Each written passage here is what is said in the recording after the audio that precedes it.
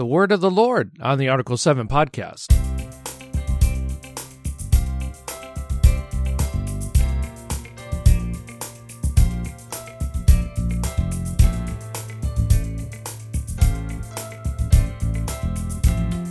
Hello, Andy Jago here, the pastor of Bethany Lutheran Church and Preschool located at 2501 Beacon Hill Road in Alexandria, Virginia.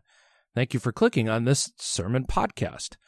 And possibly you're seeing this podcast on our new website, www.bethany-lcms, and you can, .org rather, and then you can hit / and the story, it's all one word, the story, for more information on this spiritual growth campaign of which this sermon is a part.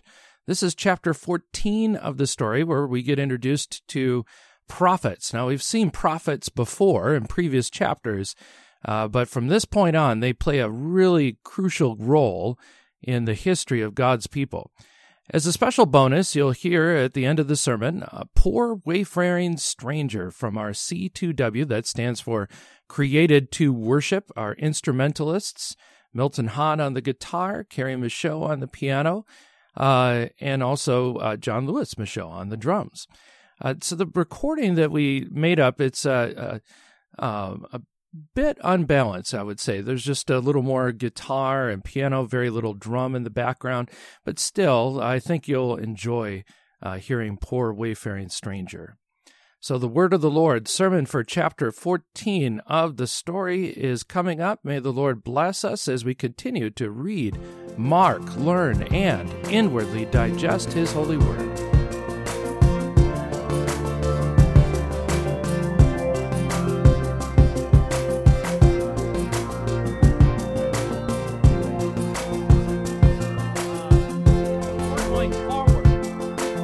Chapter 14 of the story, I think we need to go back to chapter 13, to King Solomon, which was a time of peace, of rest from the continuous warfare that went on since the tribes of Israel left Egypt. When Solomon blessed the Lord in the newly built temple, this is in 1 Kings chapter 8, verse 56. If you have your copy of the story with you, this is the bottom of page 187. If you're reading on with me, in the temple, Solomon says, "Blessed be the Lord, that He hath given rest unto His people Israel, according to all that He has promised.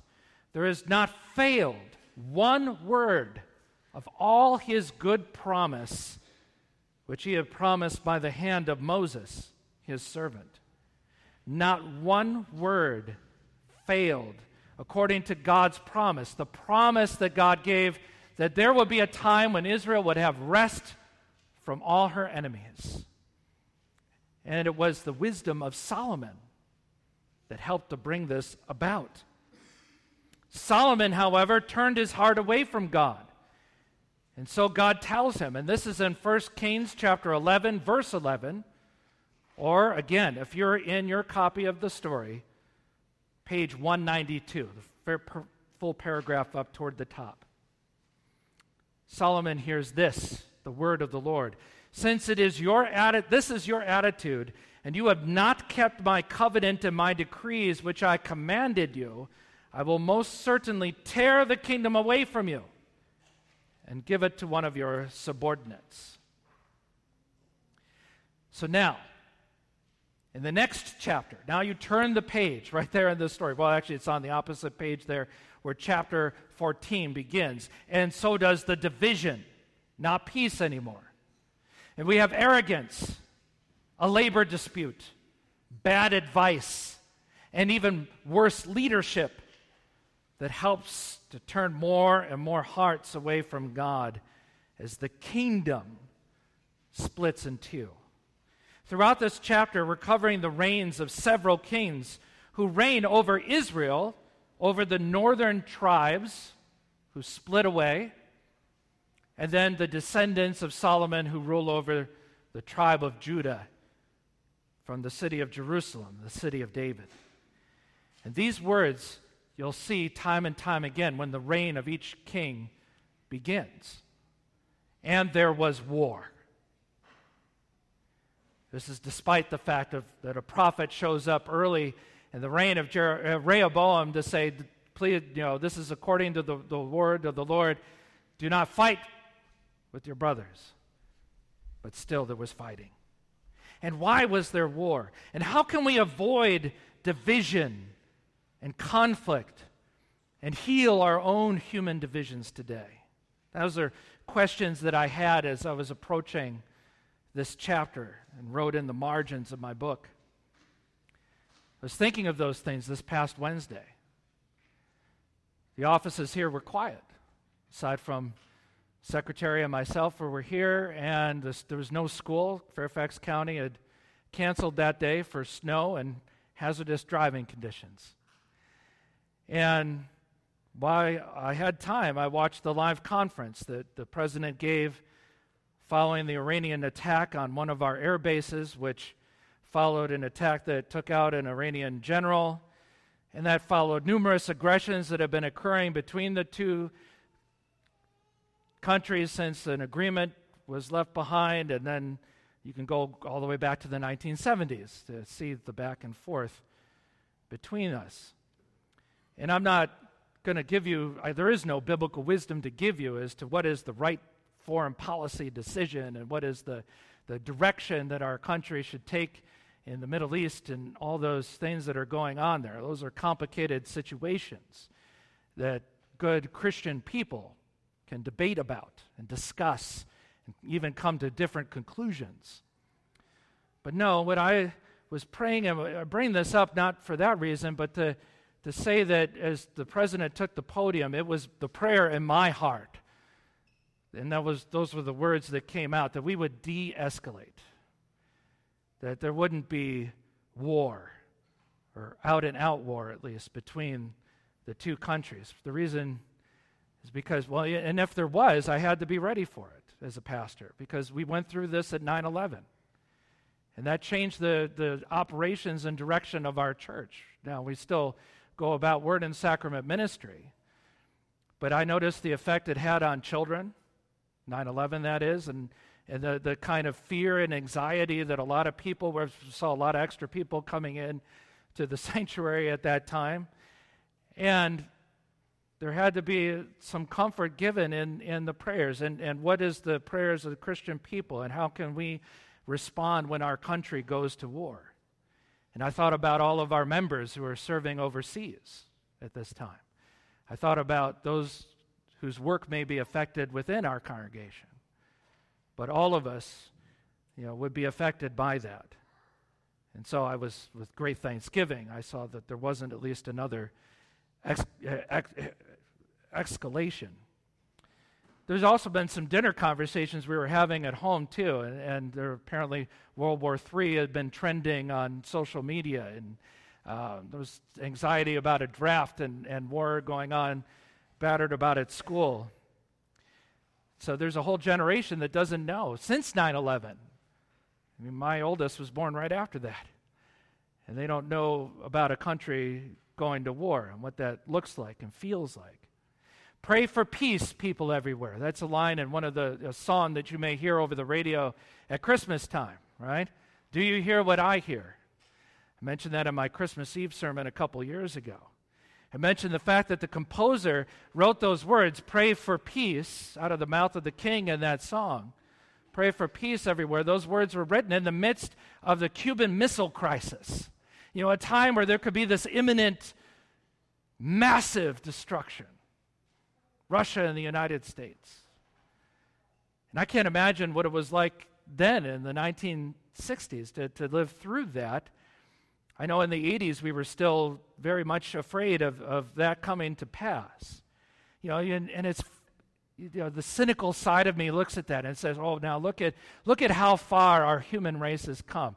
All the advances that we have in technology and science. And boy, do we know how to destroy each other. We know how to raise and wipe out all the good that God has created in this world.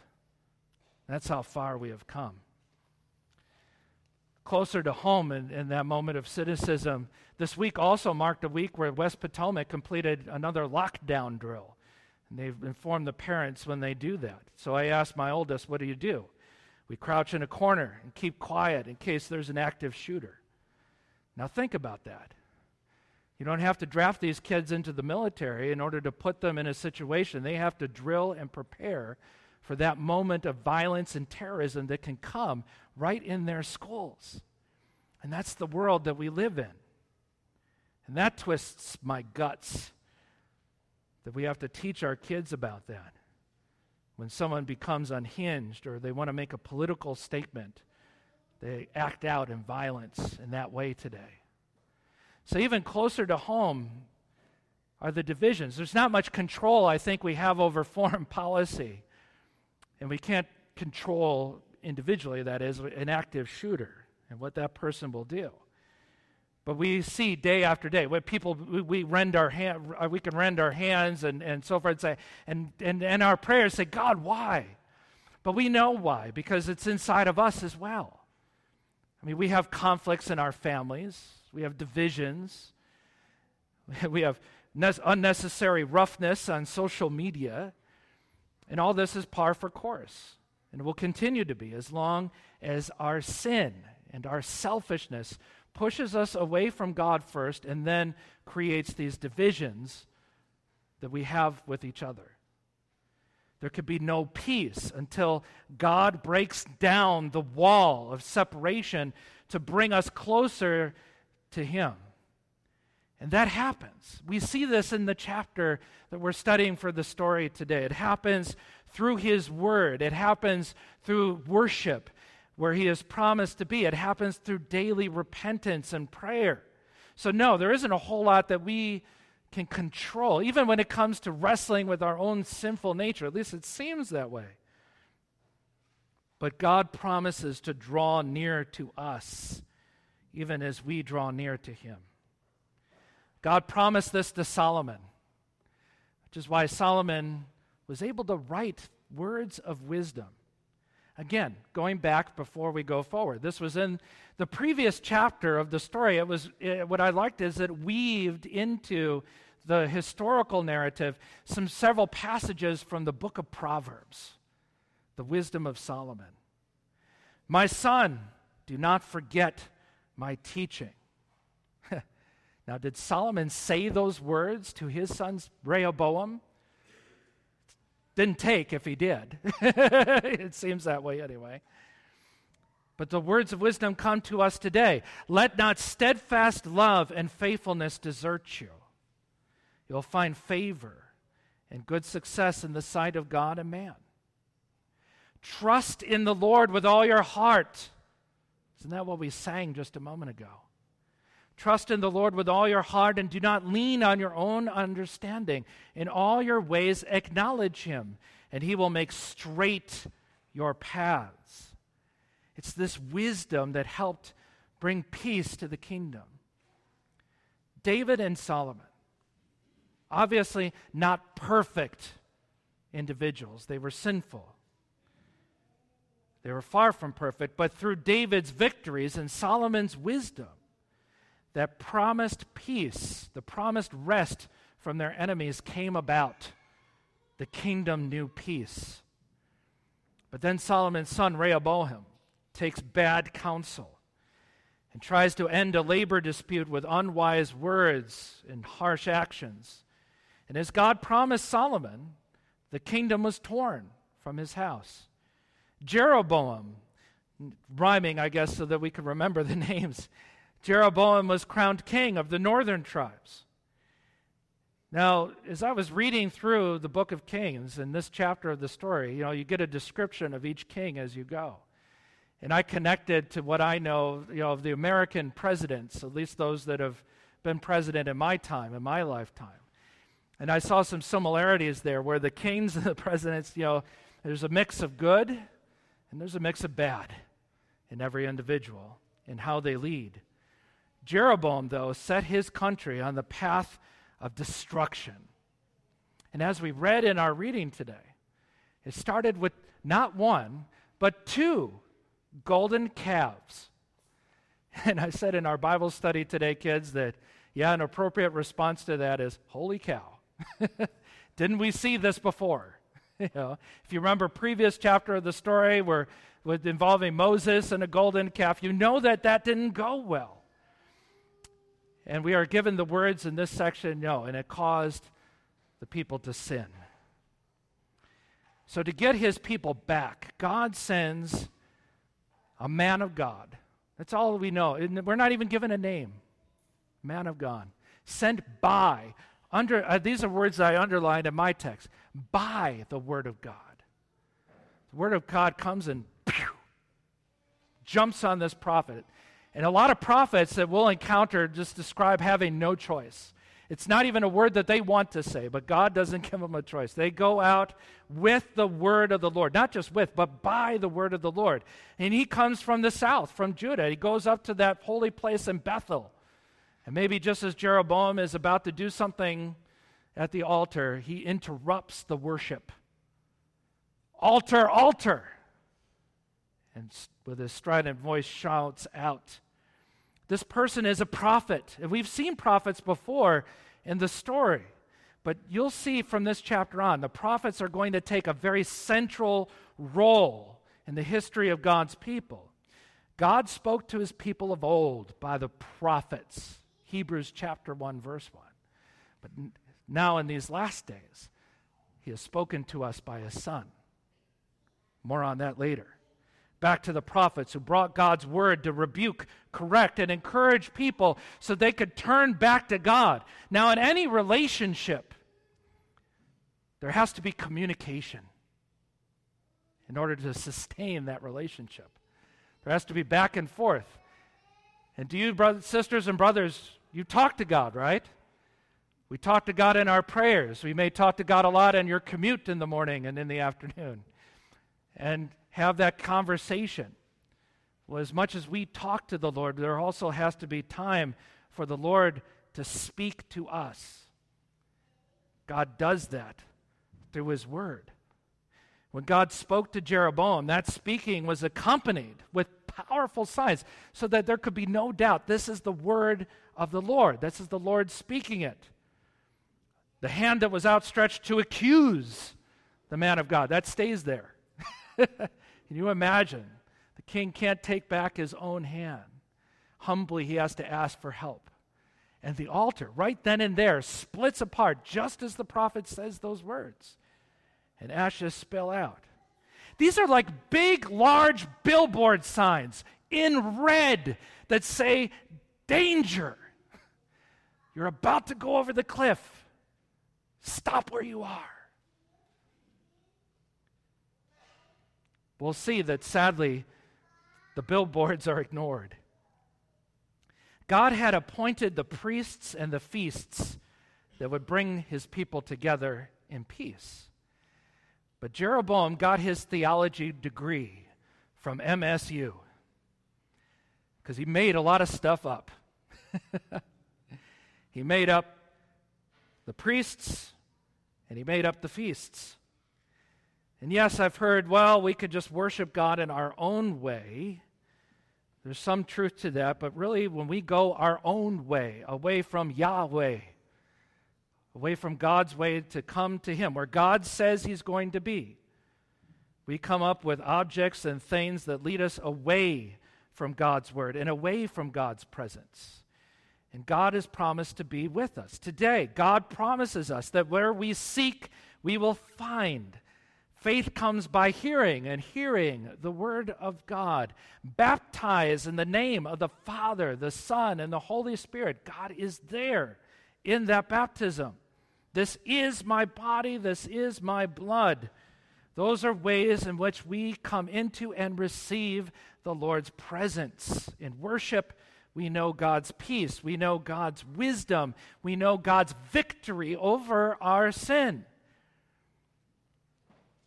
Now, this week we had some reminders, I believe, of just how fragile peace can be. There's no peace on this earth because we still rebel against God's wisdom and God's ways with our selfishness and our sin.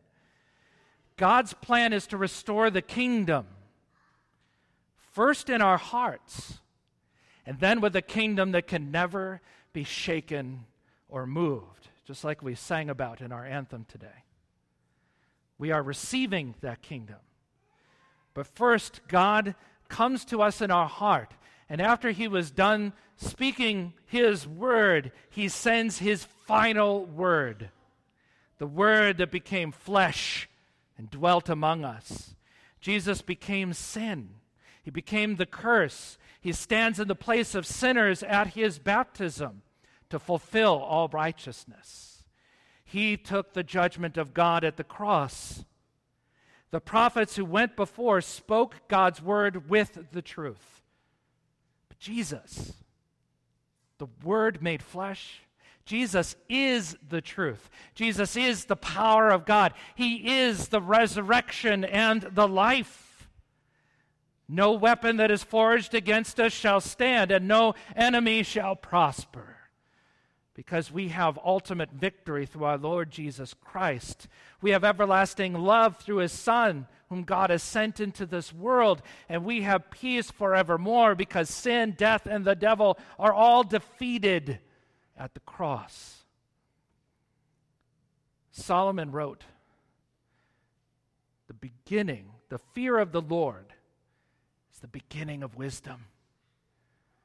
We need to know Jesus, to have a proper fear of the Lord, to receive his wisdom. The first Bethany that I was a pastor of in Yonkers, New York, and that was all the families were African American except for my family. And so we had to be attentive to things that were going on in the community. The city of Yonkers still struggled with segregation and racism. And so there were ways in which we as a church would speak peace into our community. Invite our police department. There was a little headquarters right there, right across from our church. And so we'd invite them in for a fish fry, got to know one another, pray for one another, and prayed for our community where we were. Well, there was one time I remember really taking some of our youth aside. We had a small youth group, but taking a few of them aside because what went on in the news that week was the Million Youth March in New York, nearby Central Park. And a person named Farrakhan was, having kids say "F the police" and, inciting, I think, we talked about the things that were being said. Some of them which I think would lead to violence. We talked about what it means when Jesus says, "Blessed are the peacemakers." And how does that look in our community? What are the things that the church can do? And in the sermon that Sunday, then I remember taking on, so of course with Farrakhan and his group, they were doing no justice, no peace. And that was going through the community. We talked, yes, justice. There are some social justice issues that we were confronting there in Yonkers. But how do we confront that? And how do we pray for it? That was the difference, I think, between Christians and this other group. Well, as they were chanting no justice and no peace, well, then I said, it wasn't original to me. Other Christians did this first, but I grabbed onto the phrase, no Jesus, no peace. And you could take that both ways, right? N-O, no, or K-N-O-W, no. If you know Jesus, you will know peace. The fear of the Lord is the beginning of wisdom. Do you turn the other cheek? Do you forgive as Jesus forgave you? Do you say, "I'm sorry," when you fail to say or to be kind? Well, let me ask you a different set of questions, because the answer to those questions is likely, well, sometimes. How do I know that you know Jesus? We sometimes do those things. But if we fail to do them, well, then know these questions. Have you been baptized, and has your sin been washed away? Have you received our Lord's body and blood for the forgiveness of your sins? Have you heard that God loves you and sent his only Son to give you life? Have you heard that his Holy Spirit lives inside of you and continually raises you up to be a new person in your baptism? a person who is not a slave to anger and fear, but a slave to righteousness, to doing what is right and acting in love. Those are things we can grab onto, that we can latch onto, where we know Jesus, where he is promised to be, and know his wisdom and his peace. Those are the places where God has promised us his kingdom, which we are now receiving, and will come to fruition when he comes again, and there will be lasting peace with the coming of our King as he returns. But until then, draw closer to God, and he will draw close to you and to me. And through us, through the church, there may be peace, peace that we receive, peace that we freely give. Blessed are the peacemakers. They shall be called the children of God. In Jesus' name. And now may the peace that passes all understanding keep our hearts